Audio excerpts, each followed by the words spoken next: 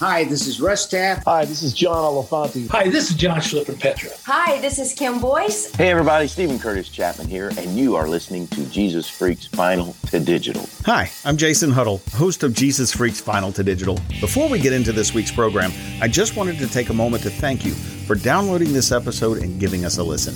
If you really like what you hear, we'd love to have your support. How can you do that, you say? Well, I'm glad you asked. Simply visit patreon.com/JesusFreaksPodcast and become a monthly sponsor. Now, you can do that for as little as $2 measly per month, or you can go higher and get special perks, like advance access to episodes when available, the opportunity to submit questions I will ask our artists on future episodes, and even your very own Jesus Freaks t-shirt. Again, that's patreon.com/JesusFreaksPodcast. Patreon is spelled Patreon. And hey, if you'd like your business or organization to become a sponsor of this program, let us know by visiting our website, JesusFreaksPodcast.com, and click on the Become a Sponsor link at the bottom of the page. Now that we've gotten that out of the way, let's get on with the show. This is Steve Shannon and Mark Ambrose from Idle Cure, and you're listening to Jesus Freaks Vinyl to Digital. Previously on Jesus Freaks Vinyl to Digital.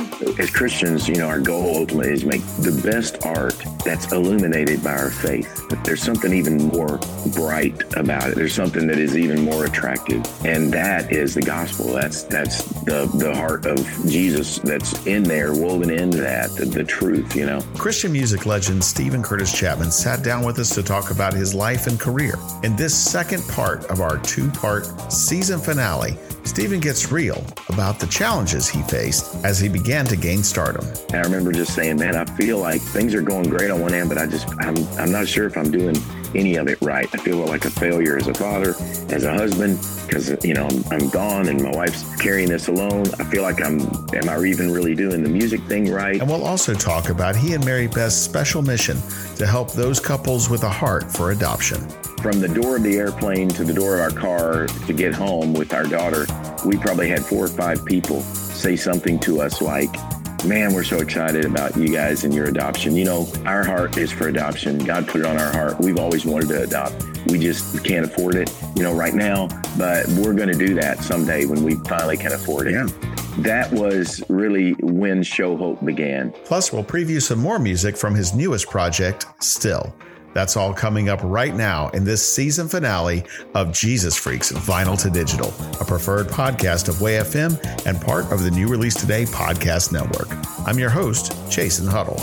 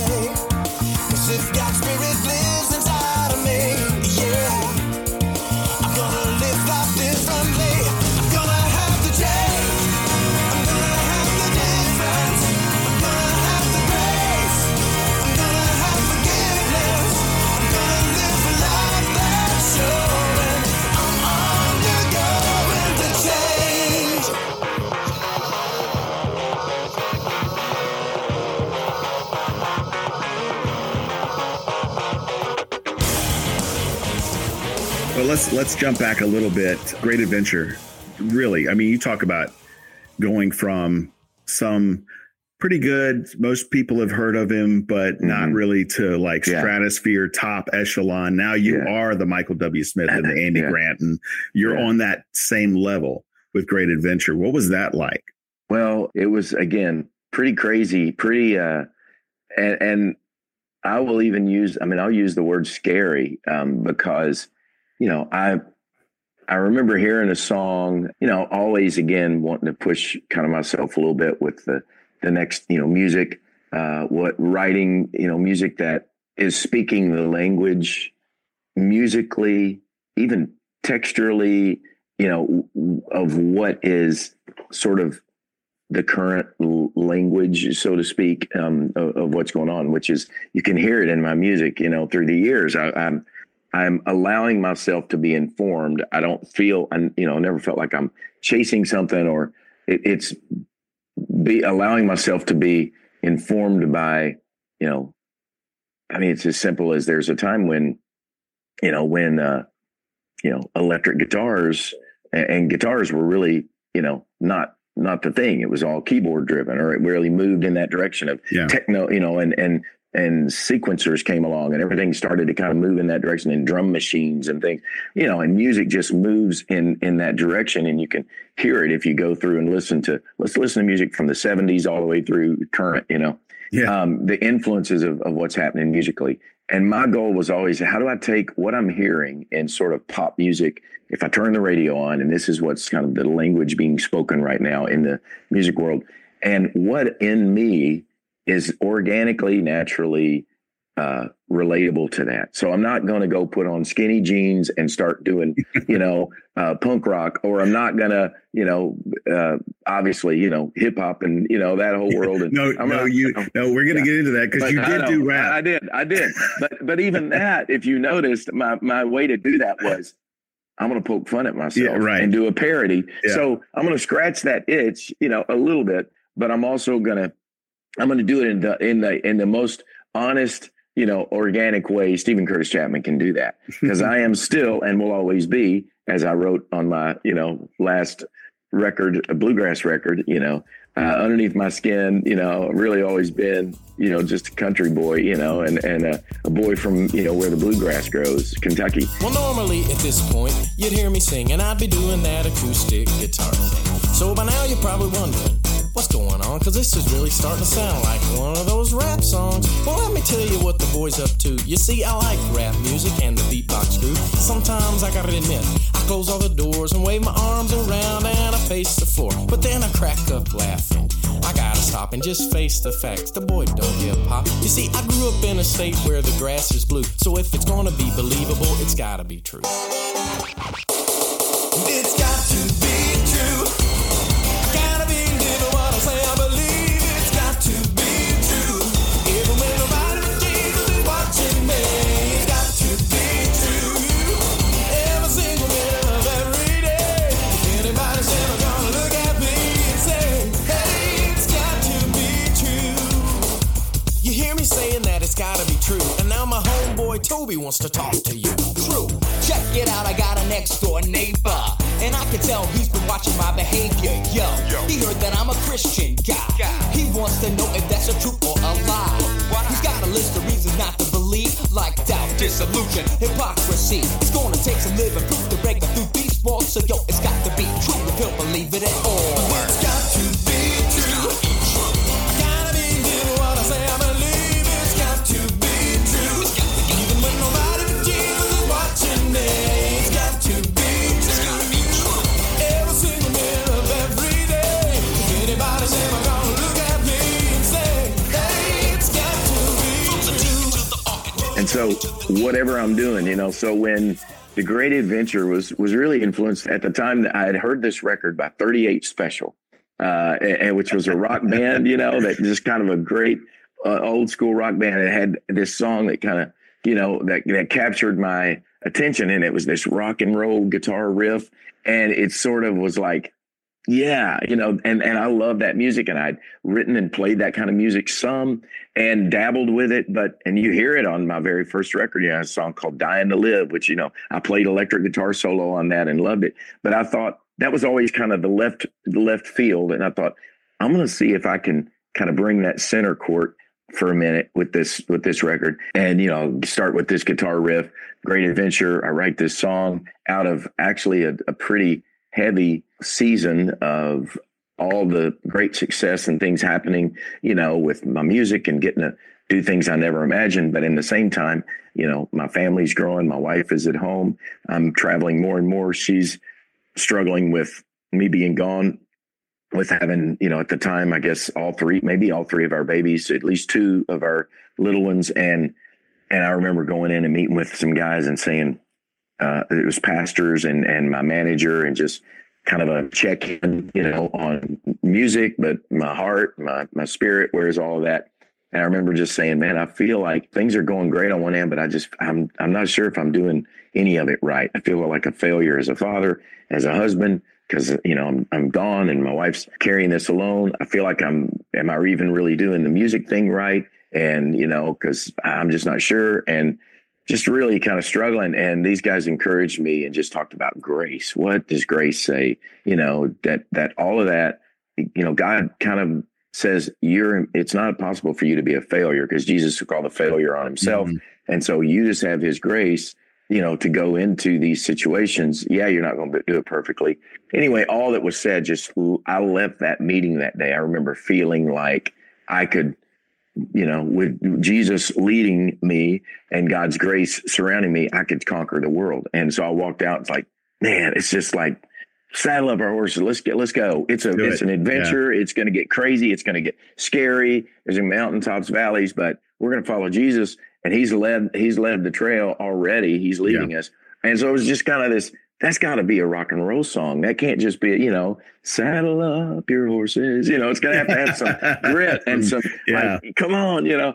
So, I kind of came up with that. And so that record, then kind of written around that song and that whole idea.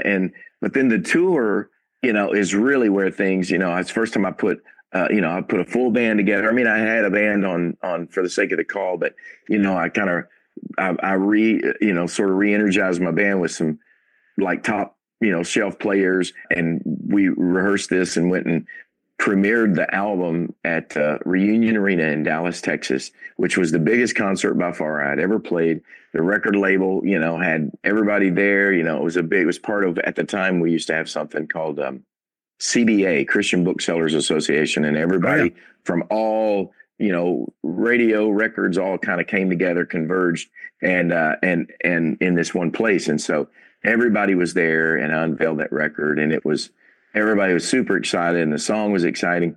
But I remember doing these concerts, and it was the first time where, kids kind of ran to the front of the stage, and they're kind of grabbing at your shoes, and they're like, I want the high five, and, and all good fun. But it was like, whoa, this is weird. Is this okay? This feels like rock, this feels like the Beatles or some kind of crazy rock and roll thing where are they really worshiping God? Or are they, wanting to, get a high five from me? This is kind of strange.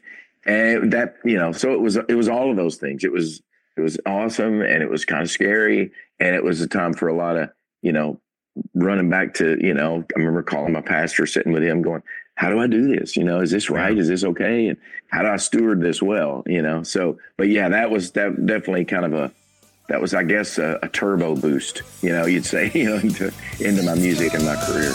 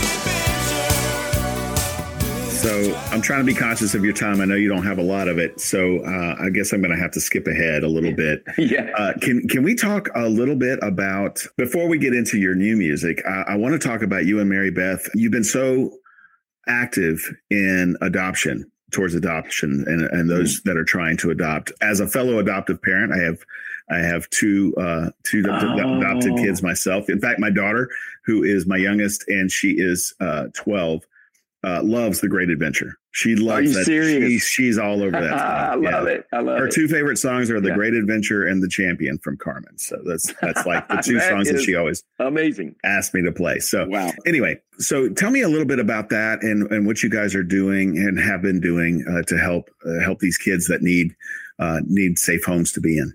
Yeah. Well, we our journey. I'll do the super. Super fast version, and there's all kinds of information. And people have heard me, if they've heard me in the last 20 years, they've heard me, go on and on probably about this in concerts and in interviews and all. But we adopted our daughter Shohana 22 years ago, March of 2000. And that was all the result of, we had 3 biological children. Emily, our oldest, went on a trip with her mom to Haiti, spent time with kids that didn't have a family, and came home from that trip changed, kind of wrecked by it. At 11 years old, she came home and said, Mom and Dad, there are kids in the world without families, and that's not right. And we got to do something about it. What are we going to do about it? We're Christians. We're the ones who, say we're the hands and feet of Jesus. What are we doing? And we need to adopt. And we said, well, that's a wonderful thing, beautiful thing. But you're going to need to do that when you grow up, because that's not happening here. But we're going to support. Our job was, we thought we'll support other families. We'll be involved, which is incredible and needed and important. But God was doing something, obviously, in her heart that he used even an 11-year-old. So, I say again, Jesus, absolutely, it's the faith of a child, that the kingdom of heaven is built on. And so we adopted Shoei, and then we go on to adopt Stevie Joy and Maria.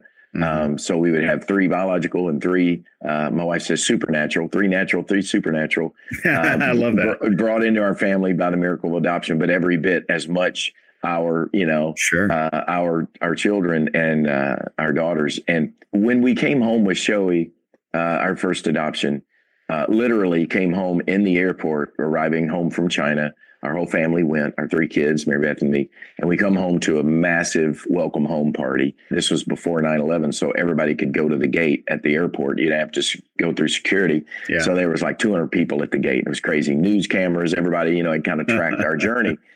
And we had probably, from the door of the airplane to the door of our car to get home with our daughter, we probably had 4 or 5 people say something to us like, man, we're so excited about you guys and your adoption. Our heart is for adoption. God put it on our heart. We've always wanted to adopt. We can't afford it, right now, but we're going to do that someday when we finally can afford it. Yeah. That was really when Show Hope began, what is now Show Hope, originally called Shohana's Hope. But it was there at the airport. My wife, just on the way home, said, sweetheart, there are families that will adopt these kids, and there are millions of kids in the world, 500,000 right here in the U.S., foster care, millions, in China, in Africa, and, all over the world that are growing up, without a family. They've been orphaned for one reason or another. And there are families that would take them and give them a life and a story to live, and Christian families that would introduce them to, the God that made them. They just need help financially. That's all that's stopping them. We got it. So she's like, I'm going to start helping them. But, there's more than we alone can do. Let's start telling the story. And that's really, how Show Hope began. We began to formalize that and get people who, were brilliant, smart people to help us create, an organization, a nonprofit that now to date has helped over, I think it's like 8,300 families now with adoption aid grants, financial assistance, bring children home from 63 countries. So literally all over the world, the U.S., to bring kids into their family when they wouldn't have otherwise been able to do it financially. And that's because people then heard our story and came alongside us and said, hey, we want to help make that happen. James 1:27 tells us, clearly, and you guys live it, it, why God put that in there, true religion, the truest form of religion God sees is when we care for orphans and widows, those in need, those in distress. And so when we do that, we connect in a very intimate way with the heart of God, the Father of, the fatherless, as he calls himself in Scripture. I mean, he is a God passionate about adoption. That is the gospel, right? That's our story. Where love takes you in,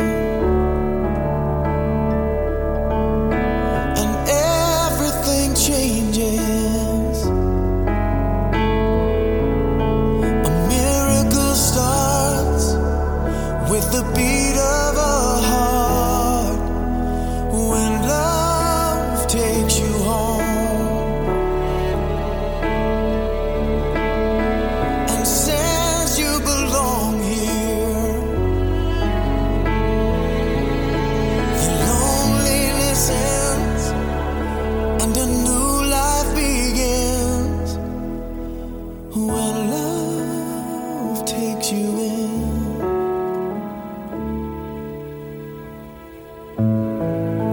And somewhere while you're sleeping,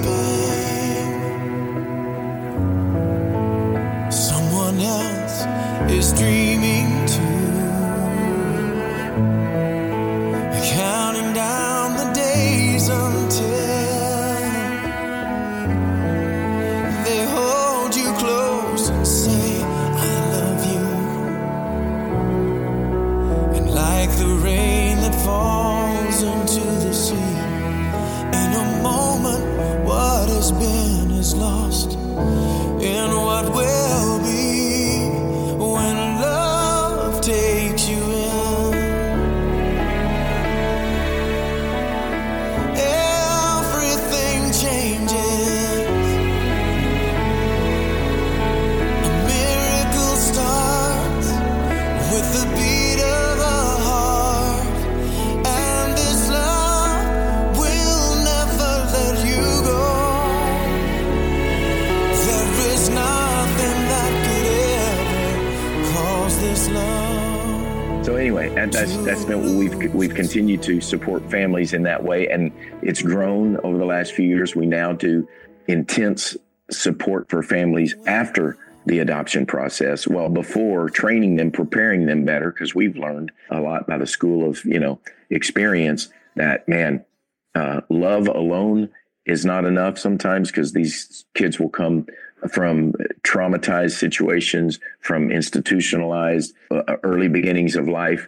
And we're learning so much about the brain and the impact of that on the brain and on just everything about that child. So how do you love them best? How do you equip families to say, how are you going to be prepared for this? Because this is not going to be just, maybe like raising your other biological children. They're going to come with, some invisible baggage, that's coming with this. Even the babies. Yep. Yeah, even the babies. And how do we prepare families? How do we equip them? How do we come alongside them in that process? God's a holistic God. He's got everything covered, even though it doesn't seem that way a lot of times. So we believe that, and we've been trying to just equip and accommodate that in so many ways that we can.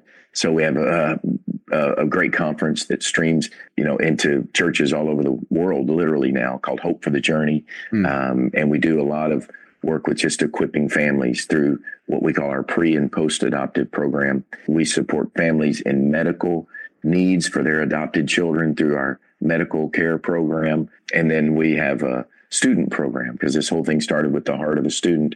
So we encourage and engage students to consider God's heart for adoption and kind of plant those seeds in their young hearts to think about adoption, not as just, hey, if we can't have kids biologically, maybe that's a alternative to think, wait a minute, God's got something else, as well about this heart of adoption for us to be engaged in. So that's kind of in a nutshell, the work of Show Hope. And there's an amazing website, showhope.org. You can find out all about it. Thank you. We'll put that in our show notes as well, so people can find that. Okay. All right. So let's talk about your new music. The new music is called Still. And I don't want to get into this too deeply, because I know you've given too many interviews about it, but I feel like your music shifted after the death of Maria, and understandably so. Yeah. But this is almost, whereas directly after her passing, a lot of your music was, hey, you know, you are faithful and you're going to lift me up. But this is a little bit more introspective. Like, look, sometimes I don't have the answers and I'm not even sure if he's listening. Yeah. So this is a sort of a dynamic shift in your lyrics, in your style of lyrics. Tell me a little bit about this new album. It's called Still, right? Yeah. Yeah. Tell us about it. Yeah. You know, we could, this is probably a whole nother episode. So we'll, you know, we'll get back together and do that. Cause I could go way into the, you know, the journey, the emotional journey of deciding even to do this, because, you know, on so many levels, you know, one, you know, and you have graciously, you know, done it again today. Is like, man, your Speechless record, the Great Adventure record, those are pinnacle moments in, you know, my faith journey, music, you know, the music you've made, you know, and I, you know, when you're an artist or writer on just purely the creative side and the emotional side of it, there is a moment when you think, I mean, I've got a great friend who is he will define himself as the ultimate U2 fan. One of the biggest, he said, I love U2, love U2. I'll go see him every time they play in concert. I'll drive wherever I have to. Joshua Tree, one of the greatest albums ever. See, and he will say that, and he will say, and I really honestly am not that interested if they make new music. And yet I'm a huge U2 fan. Mm. And it's because and what he is saying is, I'm a fan of all the music U2 has made. Mm-hmm. If I'm going forward, I'm probably listening to, you know, Coldplay, or now even Coldplay. A lot of people go, yeah, it's Coldplay made a new record. Oh, interesting. Well, now I'm into, you know, because music changed and new artists come along with something new to say, a new way to say it. They look new. All that. Yeah. And so you have to wrestle with that. I do as an artist. And I have, in even recent years, when I'll put out a new song or I'll perform a new song. It's funny because I've had so many artists as of late, you know, and I've heard several artists who have been around for a while say, yeah, it's crazy, man. In concert, I found this interesting phenomenon. New music make people have to go to the bathroom. It's crazy how that works. You know, it's like a new song immediately makes somebody have to go use the restroom. I've never thought about that. Yeah. And I've heard several different artists say that in different ways. And it's hilarious because it's like, you know, oh man, yeah, sing the hits. It's like, hey, we got a new song. Okay, good time to go to the bathroom. Because I don't know this one and I'm not sure I really, you know, want to get to know it because I got a long list of the hits. And so as a creative, you know, guy who has more things to say, you got to wrestle with that and go, do they, you know, the collective they who I've written these songs to share with over the years, you know, I don't write them in a vacuum just to say, I just want to write this and sing this to myself. I want to sing it to people who are going to go, man, thank you. I needed to hear that. And when you think, are they going to say, man, thank you. I don't know if I needed to hear it, but I appreciate it, you know, but man, what I need to hear is, you know, XYZ from the past. So finally, all those voices wrestling with all that, saying, do I even need to make new music for any other reason than finally just this place of going, I need to, because there's a perspective right now that I have that I didn't have 5 years ago, 10 years ago, particularly, I mean, this pandemic, this impact it's had on all of us, something that is unprecedented, where almost in a way, our personal experience, I think in some ways I saw globally so many people walking through what I almost felt like in a way my family and I walked through 14 years ago, where everything changed. Everything, it was like an earthquake that destroyed the infrastructure of so much of your life. And then you have to begin to rebuild and decide, am I going to choose to keep believing and declaring these things to be true? Because a lot of it doesn't line up with, you know, a lot of what I have, the language I've spoken, the way I've understood faith to be and work and all of that. And so it's sort of this, you know, deconstructing, but in all the best kind of ways for me to come to a place of going, and the reason for the record Still is basically, you know what, in all of this, yes, I mean, you mentioned it, and it's a couple of lyrics that when I wrote them, I was like, I think I just said in 4 or 5, you know, phrases, put very well what I want to say. Mm-hmm. And it was in the lyric of Still, I've rested and I've wrestled and I've rested. Mm-hmm. I've trusted and I've tested God's patience like a foolish man. And then there's a lyric that says, it's been beautiful, It's been terrible. It's been more painful. It's been more wonderful than I ever could have known. Even so, still, I'm going to sing about the one who's given life to me, because he's still faithful. He's still good. I still believe it. So I still want to sing about it. The sky was clear, Kentucky blue. He led me high up the mountain to show me the view. He said, wherever this journey takes you, just trust me, I'm already there. I had no way of knowing then just how hard the rain would fall and how fierce would be the wind. It's been beautiful and terrible, more painful, more wonderful than I ever could have known. But even so, still, I'm gonna sing about the one who's given life to me. Oh, his love is unchanging, his grace is amazing. Still, I'm gonna praise the only one who always stays the same. Oh, I know he is good, I know he is faithful still. Don't get me wrong, I'm still a mess, and I've still got a heart with doubts and fears pounding in my chest. And I've wrestled, then I've rested, and I've trusted, then I've tested God's patience like a foolish man. But when I surrender once again, and I call like a little child, reaching up my hands, he lifts me every time, and he tells me he loves me still. I'm gonna sing about the one who's given life to me.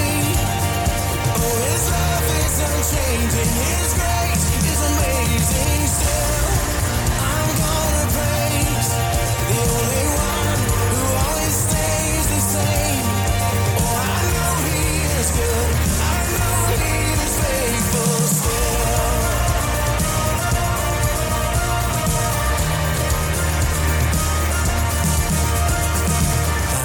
And I think at that point, I was like, I need to write that song. I need to offer it. I need to send it out into the world and forget all the, is it going to be good enough? Is it going to, is it going to find its place in the is it going to be relevant? Is it going to, matter as much as all that kind of stuff, which is silly. And I can tell myself all day long, but it's still real, and I wrestle with it. And so to finally just get to that place and say, I mean, part of the thing too was I was writing these songs, and part of the reason of the importance of this is, as I was writing these songs, not only were we going through, this pandemic that made me wonder, am I ever even going to get to play music again? Am I going to, is this thing ever going to come back to where we can do concerts and we live life the way we used to live it? Right.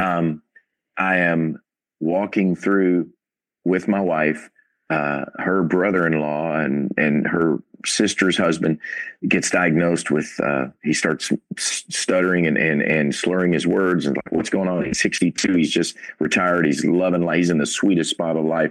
And he finds out he's got 5 cancerous tumors on his brain, glioblastoma, as they call them. And so we start praying for him to be healed. And yet I'm spending time and I'm looking across and he's just, he just starts weeping and says, I don't want to die, but what if God doesn't heal me? I believe he can, but he may not. In fact, he most likely won't, but it doesn't mean I don't believe. And I'm wrestling with him. I'm praying and you will hear the song where the opening lyric is, he said, this just might be the last time I see you on this side of heaven's door. We said, there's no way that's true. We're all praying for you. You've got at least another 30 years more. God answered our prayers for his healing, just not in the way we had hoped. Yeah. And we're reminded again, only the Father knows when he's going to call his children home. So, I mean, I'm wrestling with these very things. I'm going into the studio, working with some new guys. I decided to open it up. I'm going to write with some new people. I'm going to produce with some new people and still trying to be a student of music. And I went in multiple times with the guys I was working with in the studio, producers, co-writers on some things. And I go in and say, guys, that song we wrote, the lyric we wrote yesterday, I'm sitting across from my brother-in-law in my brain right now. And I'm saying, can I sing this to him? Can I say these words like this? And it's not that it's not true, but we got to rewrite. I got to rewrite this. So here's what I'm thinking. I'm going to do, say it like this. I mean, it was constantly kind of a filter for me of going, I got to be able to say these things. And so I'm digging in to the deepest places. One of the most powerful books I read in the last few years is a book called Companions in the Darkness, written by a theologian, a lady who's in seminary, writing from her own battle with depression.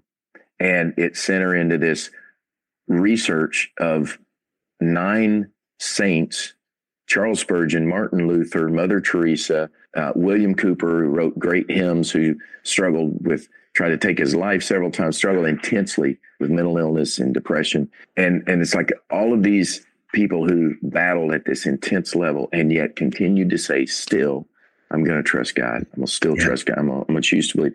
And our world has never been crazier, at least in my lifetime.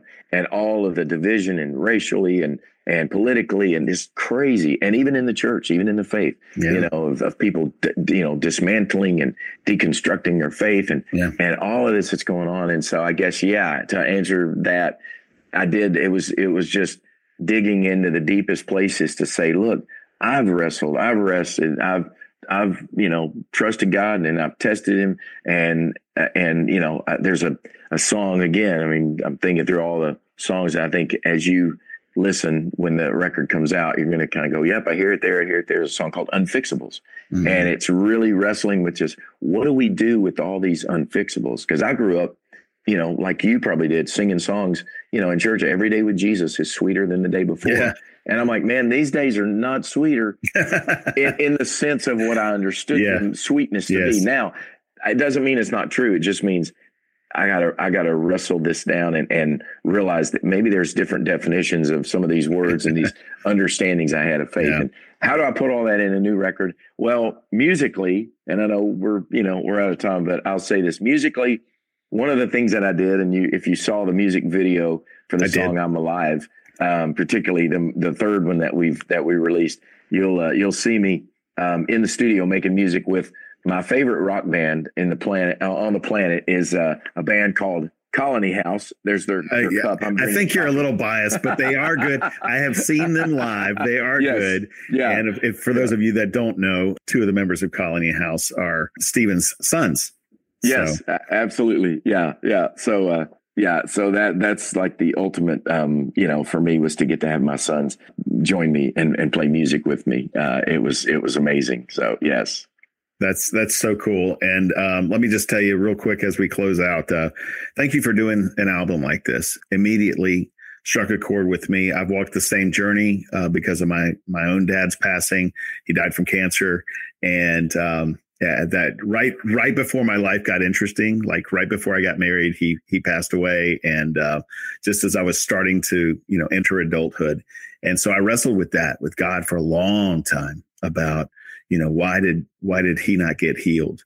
And other people do. And I just didn't get it. And I don't have all the answers, but God's given me some things to dwell on and to think about. And he's given me some different perspectives. And so I appreciate you putting an album out like this, because a lot of times people forget that you, as Steven Curtis Chapman, still struggle with God the way that everybody else does.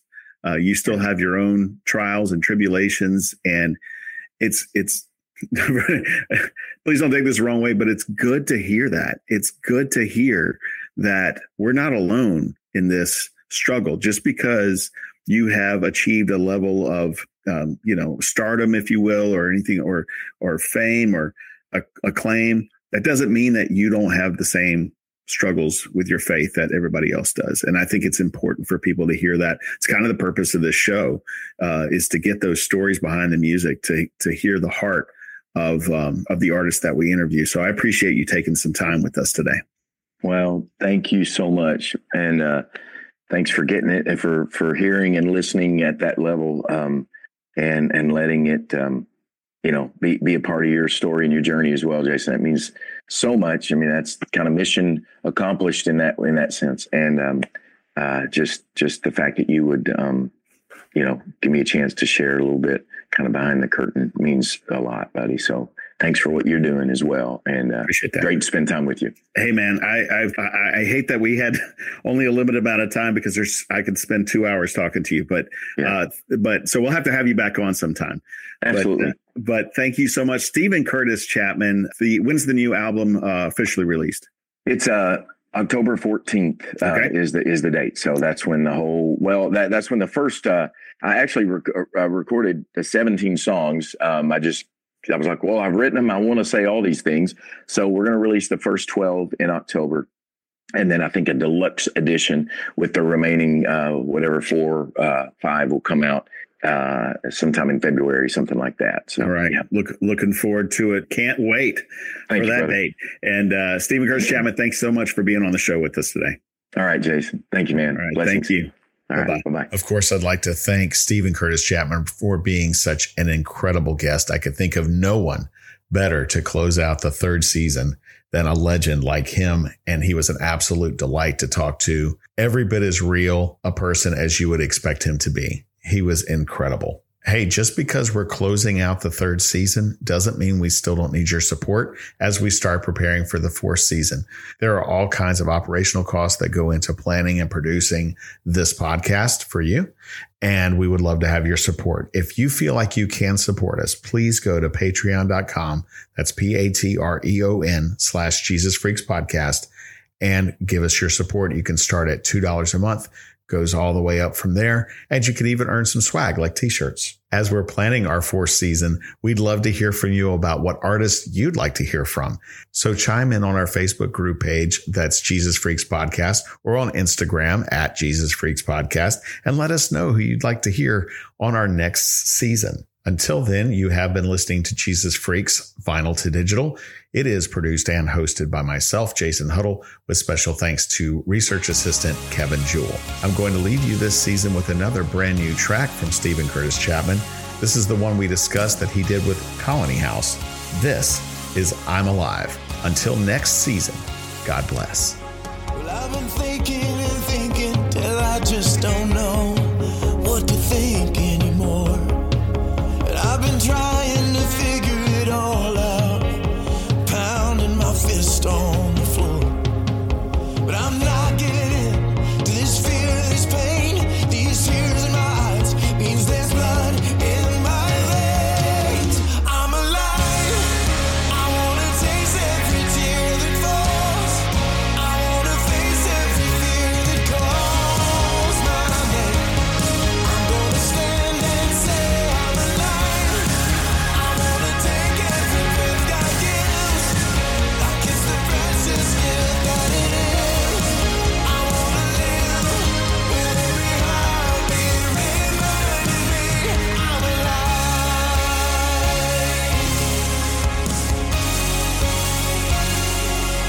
Well, I've been holding my breath with this ache in my chest for a miracle to come that takes away all this pain, lifts me up and away, lets me see it all from above. But I know that day's coming when the tears are all gone, but my grateful heart will keep beating strong. I'm alive. I wanna taste every tear that falls. I wanna face every fear that calls my name. I'm gonna stand and say I'm alive. I wanna take every breath God gives, like it's the precious gift that it is. I wanna live with every heartbeat reminding me I'm alive.